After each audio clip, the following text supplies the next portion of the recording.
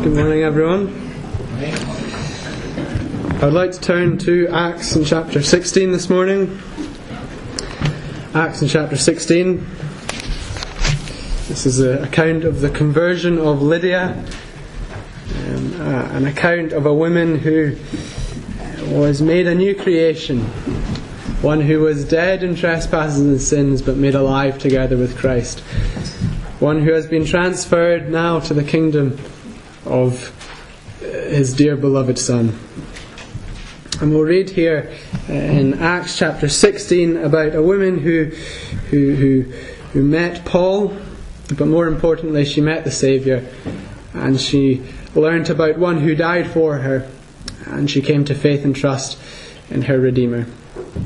So if we start actually reading in 15 and verse 36, Acts 15 and verse 36 for some context. And after some days Paul said to Barnabas, "Let us return and visit the brothers in every city where we proclaimed the word of the Lord and see how they are." And then down to verse 1 of chapter 16, Paul came also to Derbe and to Lystra.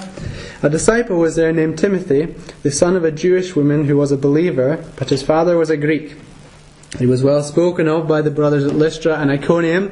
Paul wanted Timothy to accompany him, and he took him and circumcised him because of the Jews who were in those places. And then down to verse 6.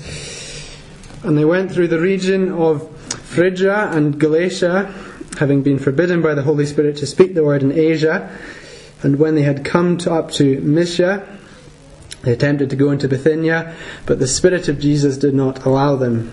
So passing by Mysia, they went down to Troas, and a vision appeared to Paul in the night, and a man of Macedonia was standing there, urging him to come over and help us. And when Paul had seen the vision, immediately we sought to go into Macedonia, concluding that God had called us to preach the gospel to them. So, setting sail from Troas, we made a direct voyage to Samothrace, and following the following day to Neapolis, and from there to Philippi, which is a leading city in the district of Macedonia and a Roman colony. We remained in this city some days, and on the Sabbath day we went outside the gate to the riverside, where we supposed was a place of prayer, and we sat down and spoke to the women who had come together. One who heard us was a woman named Lydia, from the city of Thyatira, a seller of purple goods who worshipped God. The Lord opened her heart to pay attention to what was said by Paul, and after she was baptized, and her household as well, she urged us, saying, "If you have judged me to be faithful to the Lord, come to my house and stay." And she prevailed upon us. And the Lord will bless as we have read His word. Let us pray together before we start this morning. Our God and our Heavenly Father, we thank you for the great privilege we have to come together and to look at your word. We ask for grace and help and illumination from your Spirit, that we might not see what we would see with our own eyes, but that we would see guided by your most holy and precious Spirit. May He lead us to understand the glories of your Son. May we see His beauties, and may we know what He has done for us on the cross. May we delight in these things, and may we praise your name for the greatness of your grace. In Christ's name. Amen. Amen. So we're kind of jumping into the middle of the story here in Acts. We are in Paul and his second missionary journey. He has just gone to the council at Jerusalem as they were dealing with a few issues which had arisen. And he turns to Barnabas, and they've decided that they will go on a second missionary journey. And then Paul and Barnabas end up actually going separate ways. Barnabas goes one place, and Paul ends up going up north. And he goes through a few different districts, and he comes to Asia. However, he's led by the Spirit to continue on through Asia, not to preach the gospel in Asia, and to go to this place, Philippi. Now, Philippi was, as we see there, a leading city in the district of Macedonia. It was a Roman colony. It was a prominent city. It was large. It would have been busy. It was really a Rome away from Rome, if you like. A lot of military presence. It had a pagan temple. It would have been idolatrous, as many Roman cities were.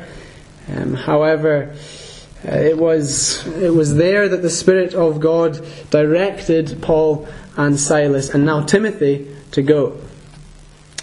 This place was in Europe, and where there seemed to be very few Jews. However, they were now certainly going to preach to the Gentiles. And they arrive, and for some days they're there, and it seems like they're seeing really little fruit. They maybe were, it was Paul's custom to go to the synagogue. However, there wasn't a synagogue in Philippi, it would seem, and so they really saw very little from their time. However, by the time it came to the Sabbath, they decided to go outside of the gate. They imagined that this is where they would find, if any Jews were in Philippi, this is where they would find them. And so they go down to the riverside, and they find a small group of women. And now we're told 4 things about these women. We're told that in verse 13 it says they were meeting on the Sabbath. It says they were outside of the gate. It says they were by the riverside, and they were at a place of prayer. Now this is why I believe we can assume they were Jews. They met on the Jewish Sabbath to pray. They were also outside of the city. They were not in the idolatrous temple, but they were meeting in their own gathering. Now, there doesn't seem to be any men present here, or at least we're not told about that. If there were men, it's imagined if there were at least 10 men, they would have had a synagogue. However, it seemed to have just been a small gathering of faithful women, devout women who were praying and seeking the face of the Lord. And so Paul and Silas and Timothy, they come down the hill to the river, and they see these women there, and they come and they gently tell them of the great news of Jesus Christ.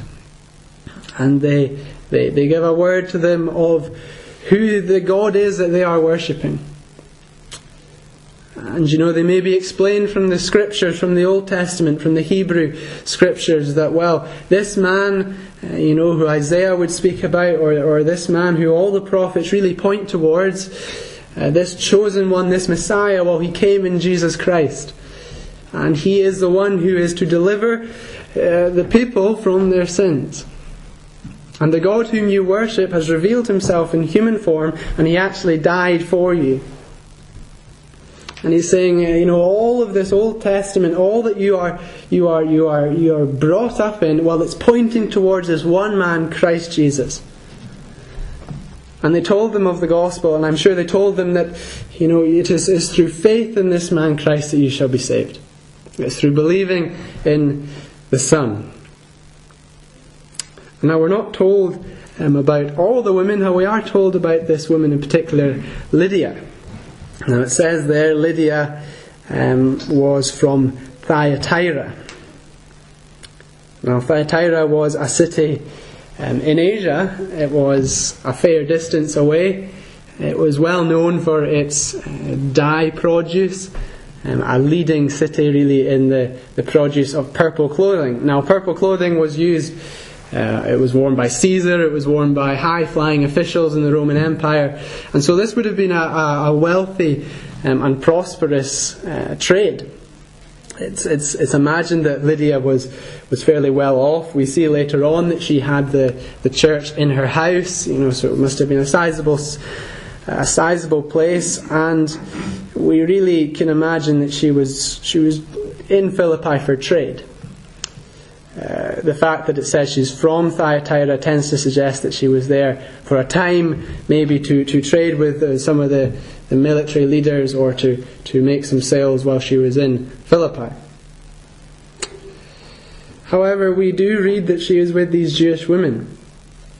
She was likely a Gentile. We're not told that she was a Jew. However, she was meeting with these Jewish women, and we don't know much about her background. We don't really know how she came about to meet these women, but we do know that certainly she was seeking after God. And she was searching for the things of God, and she had a real interest in these things. Maybe she understood that, her riches and all she had in her wealth And really all she has been working for, well, this isn't satisfying.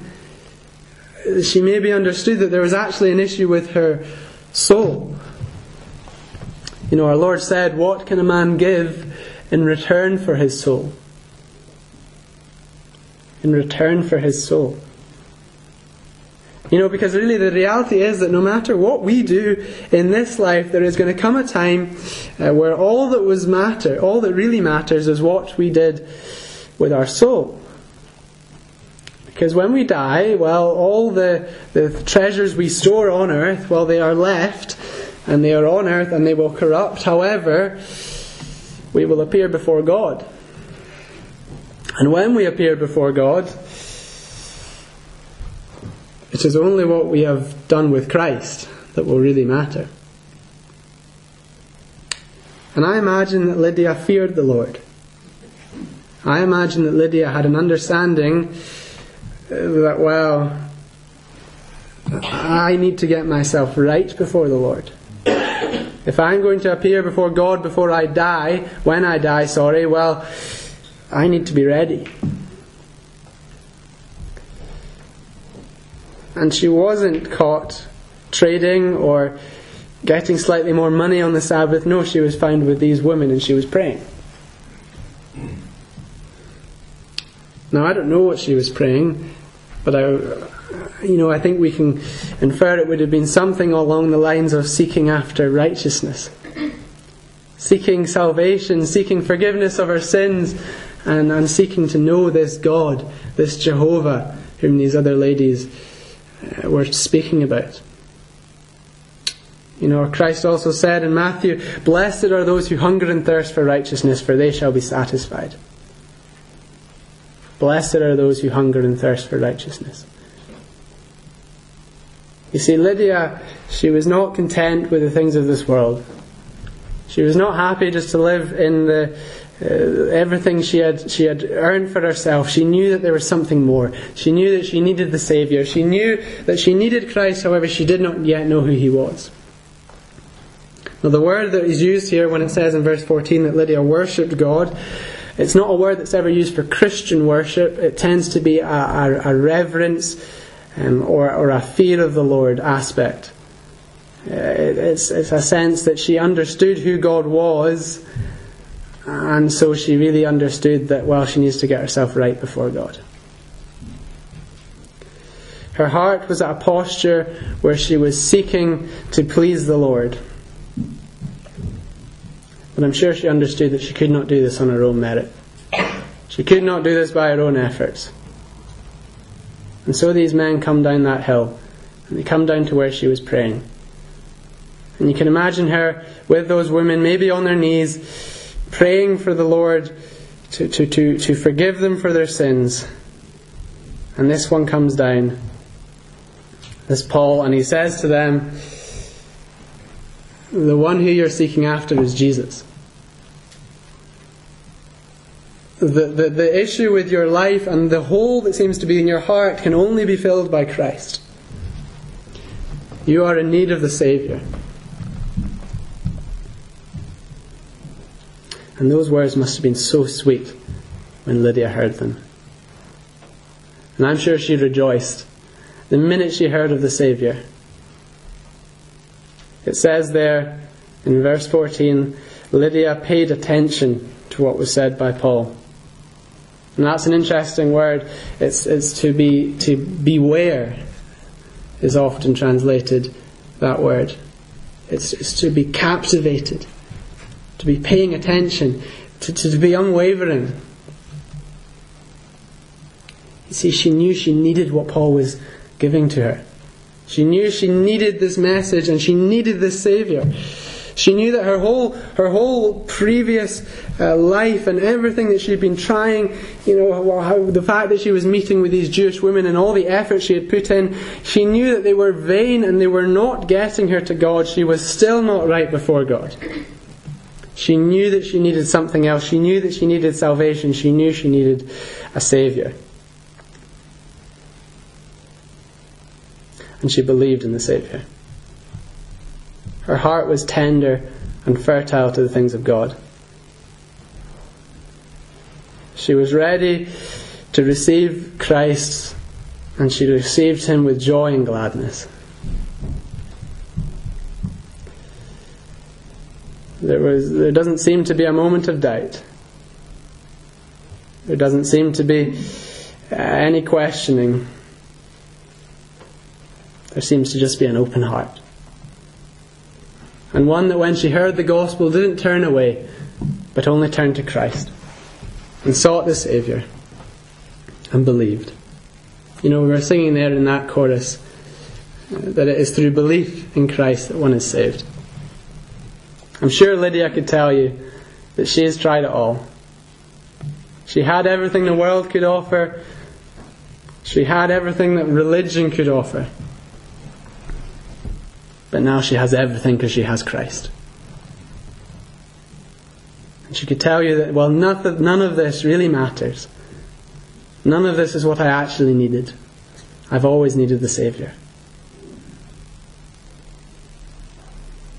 Paul would later write, when he writes to Romans, if you confess with your mouth that Jesus Christ is Lord and believe in your heart that God raised Him from the dead, you shall be saved. There's certainty in that. It's not about practice and ritual. It's not about the life you live. It's not about the things you do and how much you give. It's about your faith and your belief in Christ. It's about what He has done. For God so loved the world that He gave His only begotten Son, that whosoever believes in Him should not perish but have eternal life. There's certainty in these words, that you shall not perish. And it's not a matter of the strength of your belief. It's not a matter of how good of a Christian you are. The point is that you are a Christian and that you are saved. And that your salvation is not dependent on these things, it's dependent on the work of Christ. And when He died for you, He bore all the punishment that you deserved. You see, Lydia came into an understanding of two things. She came to understand, one, the holiness of God. She knew this Jehovah did not settle for half measures. That He would judge sin, and that every sin He would judge. And she also understood how sinful and filthy she was. She knew her heart, she knew her mind. She knew that she could not please God, and she knew that really she was going to be judged. And so this is why it was so sweet when she heard the message of the Saviour. Because she heard that, well, although she can't earn her own salvation, Christ has purchased her salvation on the cross. And she rejoiced in that. And she accepted it. Later on in Philippi, we read of the Philippian jailer. Now this conversion wasn't quite so smooth, you might say. It took an earthquake for this man to realise his sinful state. And the Philippian jailer says, what must I do to be saved? And they say to him, believe on the Lord Jesus Christ and you shall be saved. You notice it's belief. It's belief. Not once do they say, go and sort out your life, or go to church a wee bit more, or go and give a bit more money, or do this or this. No, it's belief in Christ that saves. And it's only belief in Christ. Now Lydia doesn't say, well, yes, that's excellent, I'll believe in Christ, but first let me go and sort my life out, and then I'll come and be a Christian. No, immediately she was saved. And the moment Lydia put her faith and trust in the Saviour, her name was written in heaven in the Lamb's Book of Life. She was made a child of God. She was adopted into the family. She was made an heir with Christ. She received all spiritual blessings in the heavenly places. She didn't earn it, but she was given it. John 10:9 says, I am the door. If anyone enters by me, he will be saved, and will go in and out and find pasture. I am the door. If anyone enters by me, he will be saved. Lydia's life would have been marked by uncertainty as she sought to consider how she was going to get herself right before God. And I just wonder if she would have been lying in bed at night, twisting and turning and afraid that what if she died tonight? Where would her soul be? Well, I'm sure she didn't need to worry about that after she heard of this man Jesus Christ. For after she knew the salvation of the Lord, well, she did not have to worry about her salvation. She didn't have to worry about whether she was good enough or whether she had earned her place in heaven. It was set and it was sealed. And from the moment she believed, she was forever saved. All who believe in the Son shall be saved. He will not turn you away. All who come to Christ and put their faith and trust in Him for salvation shall be saved. That's a wonderful truth. It's amazing grace that a sinful man like me can come before a holy God. And although I bring nothing, He can give me salvation, for He has given His only Son. And He was crucified for me, and in my place He died, that I might have eternal life. However, I think there is something else in this passage. For we see the belief of Lydia. We see that she came to faith and trust in the Christ. And we see that Lydia was a woman who searched for God. But we also see that God is a God who saved Lydia. And for as much as Lydia was searching after God, God was drawing Lydia to Himself. We read there in verses 6 to 10 of this Macedonian call. We read of how Paul had this vision. We read of how Paul was told, don't go into Asia. No, go straight through Asia. I want you to go to Philippi. It seems strange, but there were plenty of cities in Asia with plenty of people who did not know Christ. Now, I'm sure there were many reasons for this, but I can tell you one of them. It was that Lydia wasn't in Asia. Although she was from Asia, she was in Philippi. And the Lord had ordained the circumstances that Lydia might be saved. You know, the Lord is a sovereign Lord. He's a sovereign God. And nothing happens that is outside of His control or outside of His divine and perfect will. And so the conversion of Lydia was no accident. The fact that Lydia was in Philippi was no accident. But the Lord brought Lydia to Philippi as He did with Paul.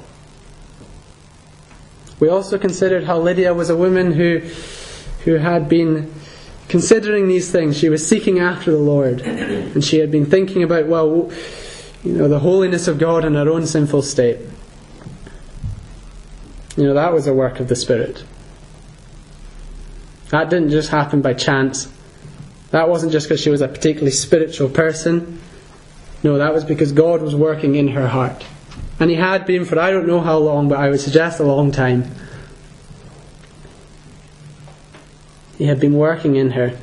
He had been bringing her close. So that when the gospel came, she received it with faith. But even this faith and even this belief, you read there in verse 14,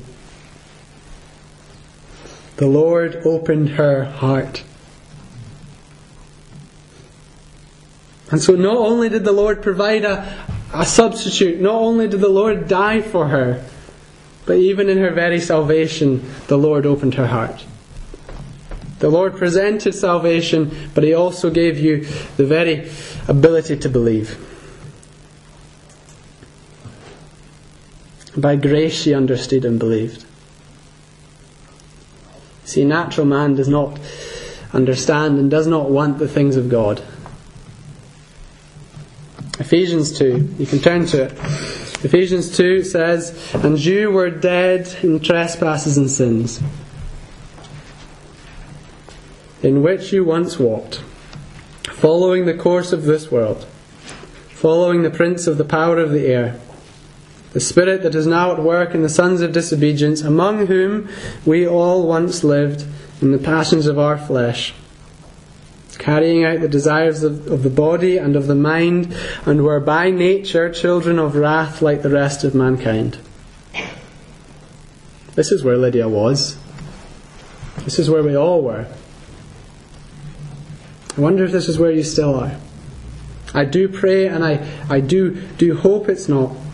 But if you haven't put your faith and trust and your belief in Christ, this is where you are. But read there in verse 4. But God, being rich in mercy, because of the great love with which He loved us, even when we were dead in our trespasses and sins, made us alive together with Christ. By grace you have been saved, and raised us up with Him, and seated us with Him in the heavenly places in Christ Jesus, so that in the coming ages He might show the immeasurable riches of His grace and kindness towards us in Christ Jesus. By grace you have been saved through faith. This is not your own doing. It is the gift of God, not as a result of work, so that no one may boast. We are His workmanship, created in Christ Jesus for good works, which God prepared beforehand, that we should walk in them. How blessed are we to be Christians, that before the foundations of the world, we were foreknown, we were predestined, we were called, and we are justified, and we shall be glorified. How good and how gracious the Lord has been to us. Now these two things don't subtract from one another. Lydia definitely believed on the Lord, and Lydia did seek the Lord. However, the Lord also saved Lydia. Now how these two things work together, I don't know, and I don't think we are to know. But what we can know is that we are saved by the grace of the Lord. That we stand firm and strong, but not on our own merit. We stand on the finished work of Christ. We are redeemed by His blood. We are saved by His grace. And Christian, let me encourage you, if you're saved by grace, you will go on by grace. And your life is lived by the same grace which saved you. If you're not a Christian, if you haven't put your faith in Christ, may today be the day where you turn to the Saviour. Where you confess that you can't save yourself, that you are sinful. But you turn to Him in faith and believe that He can save you. May you know the joys of sins forgiven. May you know the blessings of eternal life. And as Lydia did, she went on and she served the Lord. And the rest of her life was used to the glory of God. Let's pray.